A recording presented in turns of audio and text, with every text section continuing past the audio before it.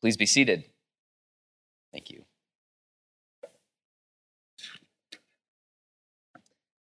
And turn to 1 John 4 in your Bibles or your bulletins. We're looking at verses 13 through 21. And good morning. If I haven't met you, my name is Father Aaron Damiani. Hope to catch you after the service.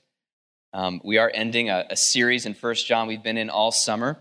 Last year, around this time, we identified the need to grow as a church in love. That was kind of our theme for the year, was like we need to grow in love for God and love for neighbor, especially in ways that go beyond sentiments, but are actually concrete and active ways of loving God and neighbor. And we really identified specifically that people that don't share our specific subculture or background, that we can be passive in relationship to those who are just from a different background than us. We really wanted to grow in seeking them out and actually being active inviters and participants in their life and inviting them to participate in our life. And I've been so encouraged in the last year to see our church grow in this kind of love. Someone remarked to me over the early summer, someone who visited said over the phone, "This is one of the most welcoming churches we've ever visited before." They had been invited to different functions and homes and was remarking about how active the love was. And they're not the only case. There's a lot of people who have been well loved by you in the last year. You sought them out, you've included them, and you're a church that continually and earnestly wants to love well, to love God well, to love neighbor well. And by God's grace, we're going to continue to grow in love even beyond this year. I want to say thank you and commend you for that. Our study in 1 John is meant to fuel this effort to grow in love as a church. And so we're studying 1 John 4, 13 through 21 to end the series. This is something really important because John's going to point something out that we need to take a look at before we move on. And that is that John teaches us that you cannot love someone that you fear. You cannot love someone that you fear, and you cannot receive love from someone if you're afraid of them. Fear just sabotages love. Fear might be the number one reason that we fail to love well. And if you think about all the times in your life that you've been failed to be loved well, is likely fear was involved, or any way that you were kept from loving someone well, a lot of times fear was in the way. Sometimes fear is healthy and necessary, like having reverence for God, or paying attention to a fire alarm, or setting healthy boundaries with someone. That's not the kind of fear that John will address in 1 John 4. That's not the kind of fear that sabotages love. That fear can actually help love and make it mature. John's going to address the unhealthy fear that makes us insecure before God because we think that he's mean. He's addressing the unhealthy fear before a neighbor that causes us to attack them or withdraw from them when God has asked us to love them instead. John's going to talk about more of the fear of rejection and abandonment and harm that causes us to treat people in a different way that Jesus would treat them. And so it's just worth asking the question, do we as a church want to love without fear? Do you as a person want to be able to love your neighbor and love God without fear getting in the way? Do you desire true, genuine, mature love to displace insecurity in your life or defensiveness? I can just tell you that I want that for myself and I want that for our church. So let's look at how this fear is healed so that we can love well in 1 John 4. It's going to begin with the promise of God's love in verses 13 through 16. And then it's going to result in the perfection of our love. The promise of God's love, but as that works its way into our life, there's a perfection of our love that God desires for us. So let's look first at the promise of God's love, starting with verse 13. John says this, "By this we know that we abide in him, and he in us." He's talking about God. "By this we know that we abide in him, and he in us, because he has given us of his Spirit." God has given us of his very Spirit. John's talking about the Holy Spirit of God. The Holy Spirit of God is referred to elsewhere in Scripture as the Spirit of adoption. The Spirit of adoption. the spirit of pure and undefiled love, unconditional love for us from God. And this Holy Spirit, the spirit of adoption, the spirit of love, is a gift of love to anyone that says yes to Jesus as their Savior and Lord. If we receive this Holy Spirit and listen to the Holy Spirit can bring freedom from fear. The Holy Spirit brings freedom from the spirit of fear and helps us know deep in our knowledge that we abide in God and God abides in us. The spirit of adoption, the Holy Spirit, says to us, you are not cast out. You are not left on the streets to fend for yourself. You're not on your own. You have a home. You can abide in God. You have a home in God. You have a dwelling. You have a Father. Now, the spirit of adoption can set us free from what author Jack Frost calls the orphan spirit. The orphan spirit is a spirit that fills us with insecurity, isolation, and a striving for love, an earning of love. The orphan spirit tells us that we have to fight for our place in the family. The orphan spirit tells us that we have no true inheritance, no true belonging, that we are cursed to wander and survive all of our lives. The orphan spirit blocks the love that is freely available to us. In his book, Gentle and Lowly, The Heart of Christ for Sinners and Sufferers, Dane Ortland gives an illustration of how the orphan spirit can be healed. He says this: picture a 12-year-old boy growing up in a healthy, loving family. As he matures, through no fault of his parents, he finds himself trying to figure out how to really assure himself a place in the family. One week, he tries to create a new birth certificate for himself. The next week, he determines to spend all his extra time scrubbing the kitchen clean. Some of you wish that you had a 12-year-old kid in the house like this. The following week, he determines to do all he can to imitate his dad. One day, his parents question his strange behavior. I'm just doing all I can to secure my place in the family, guys. Now, how would his father respond? Calm yourself down, dear son. There's nothing you could possibly do to earn your place among us. You are our son, period. You didn't do anything at the start to get into our family, and you can't do anything now to get out of the family. Live your life knowing your sonship is settled and irreversible. Now, that's the message that the Holy Spirit, the spirit of adoption, can give to every person who belongs to Christ. You can rest. You are adopted. You are included. You cannot unearn your place out of this family. In fact, look at the very next verse. What happens when we receive the spirit of adoption? Verse 14, we have seen and testified that the Father has sent his Son to be the Savior of the world. Do you see what happens when the spirit of adoption fills our whole life? Well, we can see God rightly. We have a Father, verse 14 says, we can see that he generously sent his Son. This is no harsh and withholding Father. He's sending lavish gifts upon us. The most lavish gifts that you can imagine a father giving. His own Son unto death. But that's how much the Father loves us. And then the Son that he sent isn't some kind of adversary sent to condemn us. He's a Savior. He's a helper. He's like the EMT that arrives when there's a big accident, here to help and save and heal. He's like the firefighter going right into the fire, rescuing the children. He didn't come to condemn. He came to save and rescue and show us the Father's heart for us when we struggle. The spirit of adoption really tells us the truth about God, doesn't he? God the Father, God the Son, that you can trust this family. You can trust this adoption. And just what good would that do for our mental health if we could see God rightly, wouldn't it? The good theology and strong mental health, they're kind of like two sides of the same coin here. Receiving the spirit of adoption, receiving that spirit of love, it helps us see God rightly, and it helps us be loved rightly. Verse 15 continues, whoever confesses that Jesus is the Son of God, God abides in him, and he in God. Whoever confesses, Jesus is the Son of God. He really is. Boy, God will abide with him.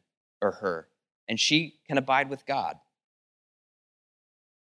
I know one thing about you, and that is that you give a careful thought to who you invite to be your roommate, don't you? If you're going to room with somebody, or if you're going to invite someone to like live in your house, if you're going to invite someone to be part of your family, you're going to think twice about that.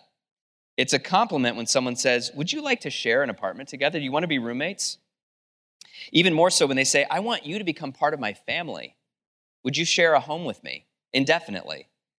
Now consider this. God loves you and likes you so much that he wants to make his home with you. The word abide is used multiple times in this text. Abide, abide, and abide. God in you, and you with God. He wants you to confess Jesus as the Son of God because he wants you to make your home with him. He wants you to be family, not a distant relative that gets a Christmas card, but someone he sees every day. God wants you to be someone that he spends his meals with and someone you spend your meals with him. Someone he can welcome home with open arms every night. How was your day? That's what it means to abide. It means to dwell. It means to hang out together. It means to be a close friend. It means to be a beloved spouse. God wants his home with you. God wants your home with him. The Bible teaches it, and the spirit of adoption confirms that it's true. You don't have to be afraid of God. You don't have to be afraid of God. God isn't afraid of you. He's not threatened by you. He's not put off by your bad breath, your smells, your faults. He's so patient with them. He delights in you. He loves you. And because he's not afraid of you, he wants to make his home with you, and he wants you to make your home with him. Vicente Ortiz was found guilty in 2019 for the murder of a 17-year-old boy in a jealous rage. In his court hearing, the mother of the slain boy made this tearful statement to her son's killer. She looked at Vicente in the eye and said this, "In order to get through this process, I had to forgive you. And I forgive you from the bottom of my heart. I pray for you. Because as a mother, you're a child to me. And in my heart, I have no anger or bitterness toward you. As a mom, I just want to hug you because I know there's something that's not connected that made you feel so angry." That this mom, in this incredible statement, shows us something really important about the love of God. Even though our sin resulted in real death and a real cross for his beloved Son, from the bottom of his heart, the Father forgives us. We're a child to him. He just wants to hug us. This is where love without fear begins. It begins with the forgiving, loving heart of God for us. That's the promise of God's love. Verse 16 kind of wraps this section up. John says, "So we have come to know and to believe the love that God has for us. God is love, and whoever abides in love abides in God, and God abides in him."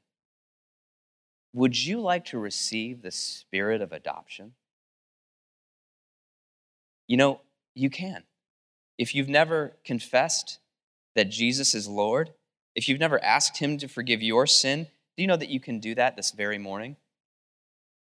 You can say in your own heart, "Lord, I want to be adopted by you. I want you to live with me forever. I want to live with you forever. Please forgive my sins that cost you your life. Please make your home inside of me. Please take my orphan spirit and replace it with the spirit of adoption. I want to live with you forever." In Jesus' name, amen. You can pray that this morning. The Lord will answer that prayer. He'll make you his child. You can talk to someone here at Immanuel after the service and ask them to pray for you, and we can teach you what it means to be a child of God here. What's the result of the spirit of love filling us? The promise of God's love. It's so foundational.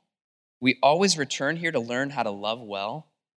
And what happens as a result of this is that love is perfected in us. And it's just not happen overnight. But over time, love is perfected in us, and we become the kind of loving people that we know we're called to be. The nature of water is to find the lowest point. Michael Bowe says this about water. An indisputable law of physics is that water always finds the lowest level in an incredibly efficient manner. It penetrates any crevice or path that will facilitate its downward flow, steadily meandering and descending in search of lower planes. In our physical world, water is as efficient as gravity is unforgiving. So water, it's efficient, filling every last crack and crevice it can find. God's love is similarly efficient, filling every last crack of insecurity and every crevice of dread that resides within us. God's love seeks out our deepest fears. God's love seeks out the lowest places of our soul where we are most afraid. Now, John describes this as a process of perfection. Verse 17 says this, "By this love is perfected with us, so that we may have confidence for the day of judgment. Because as he is, so also are we in this world." There is no fear in love, John says in verse 18. There is no fear in love, for perfect love casts out fear. We could say perfect love displaces fear. For fear has to do with punishment, and whoever fears has not been perfected in love. Now, I find it interesting that the beloved disciple John mentions the day of judgment in a passage about love. Why would he mention the day of judgment? The day of judgment is where we face God in all of his perfection and glory, and our life is evaluated, and that day will come. Did we love his son Jesus? Did we receive his Spirit? Did we fulfill his call on our life? Did we love our neighbor? We will look into the blazing eyes of Jesus, and our life will be evaluated. What a sobering thought. Yet John says, "By this is love perfected in us, that we may have confidence for the day of judgment." Don't you want to show up to the day of judgment with confidence? I do.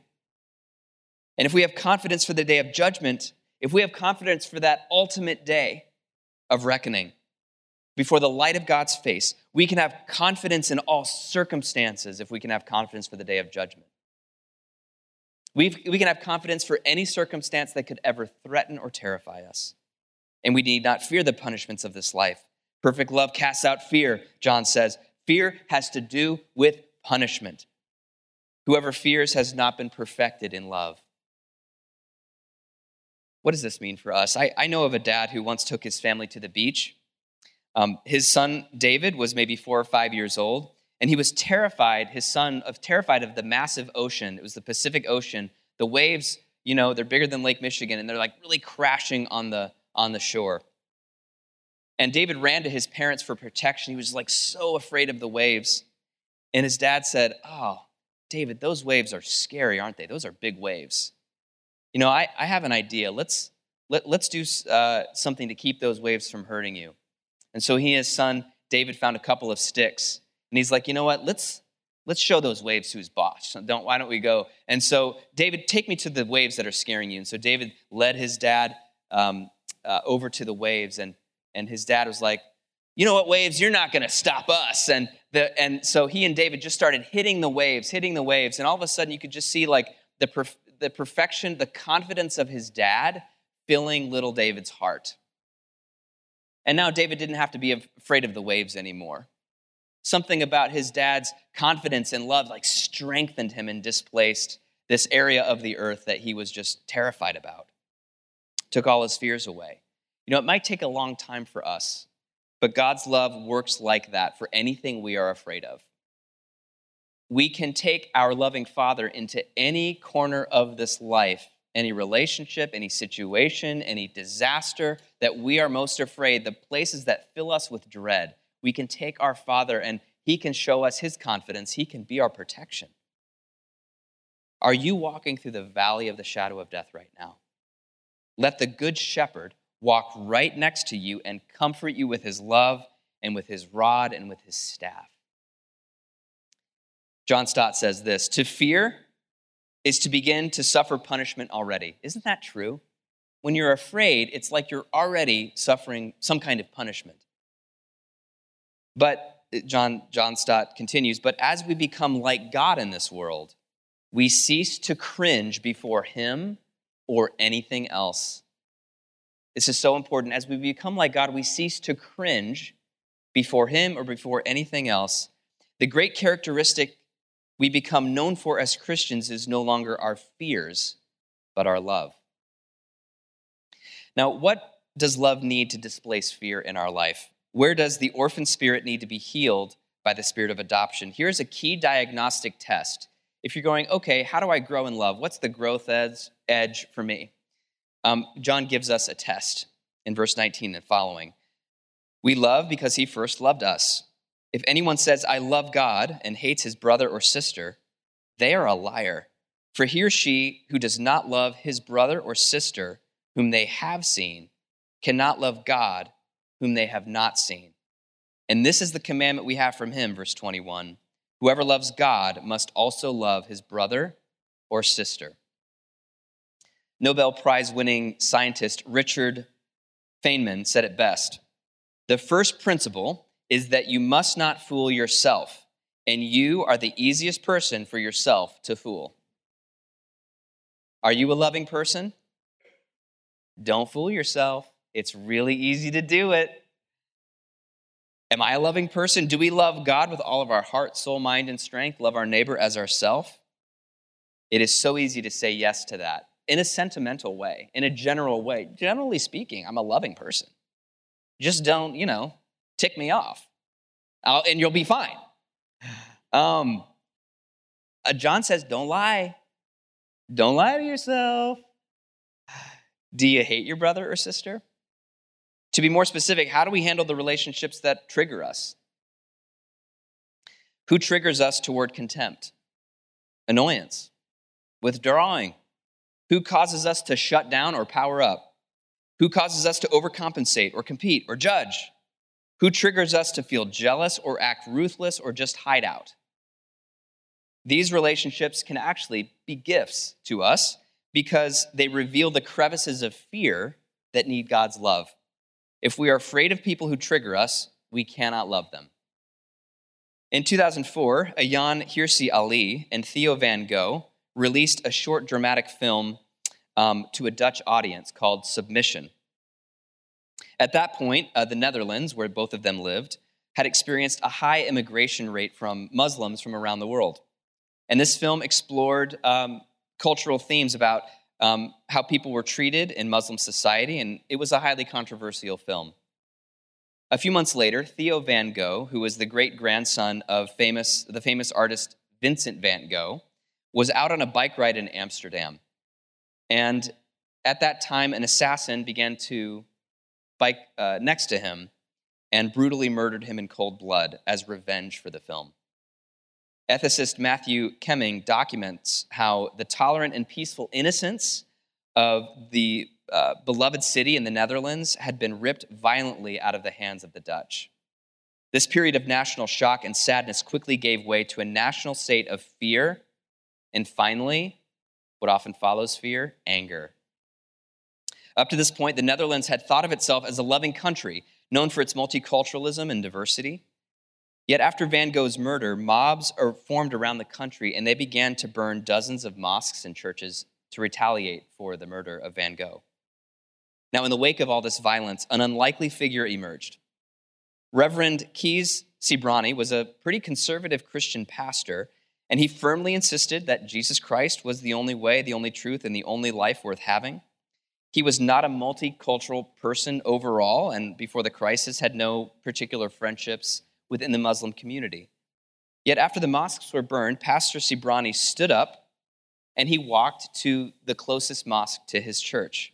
He knocked firmly on the door, and to the shock of the Muslims huddled inside, he declared that he would stand guard outside the mosque every night until the Dutch attacks on mosques ceased.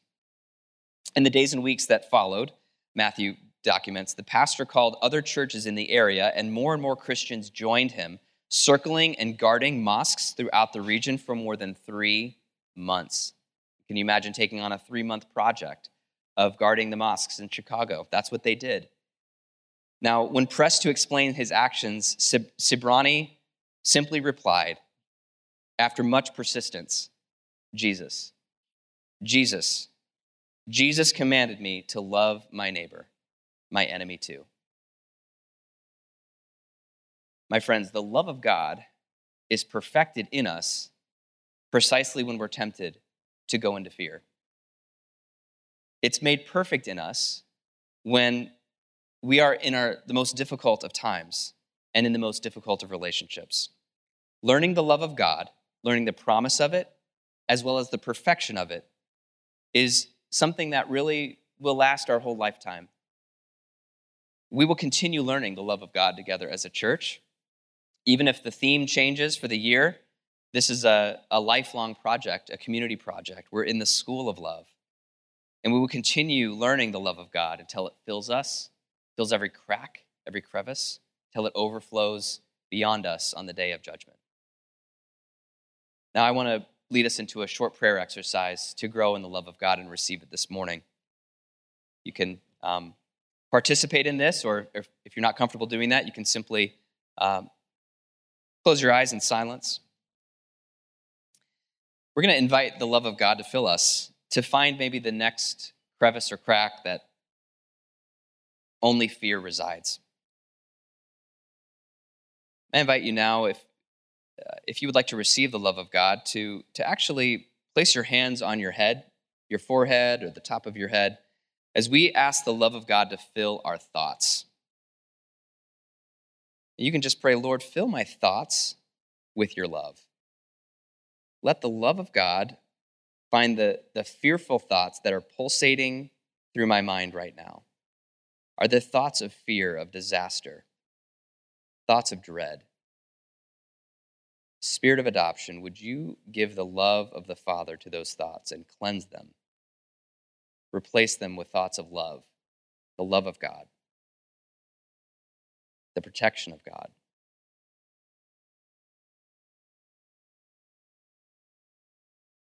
I invite you to put your hands on your heart, just representing your heart and your soul. And you can just pray in the quietness of your own heart, Lord, fill my heart and soul with your love. Spirit of adoption, I pray that you would now replace the spirit of fear or any orphan spirit that feels it needs to strive to earn a place in the family. Displace any fear that's lodged in my system, my nervous system. Just fill it with your love, and we ask that, Lord.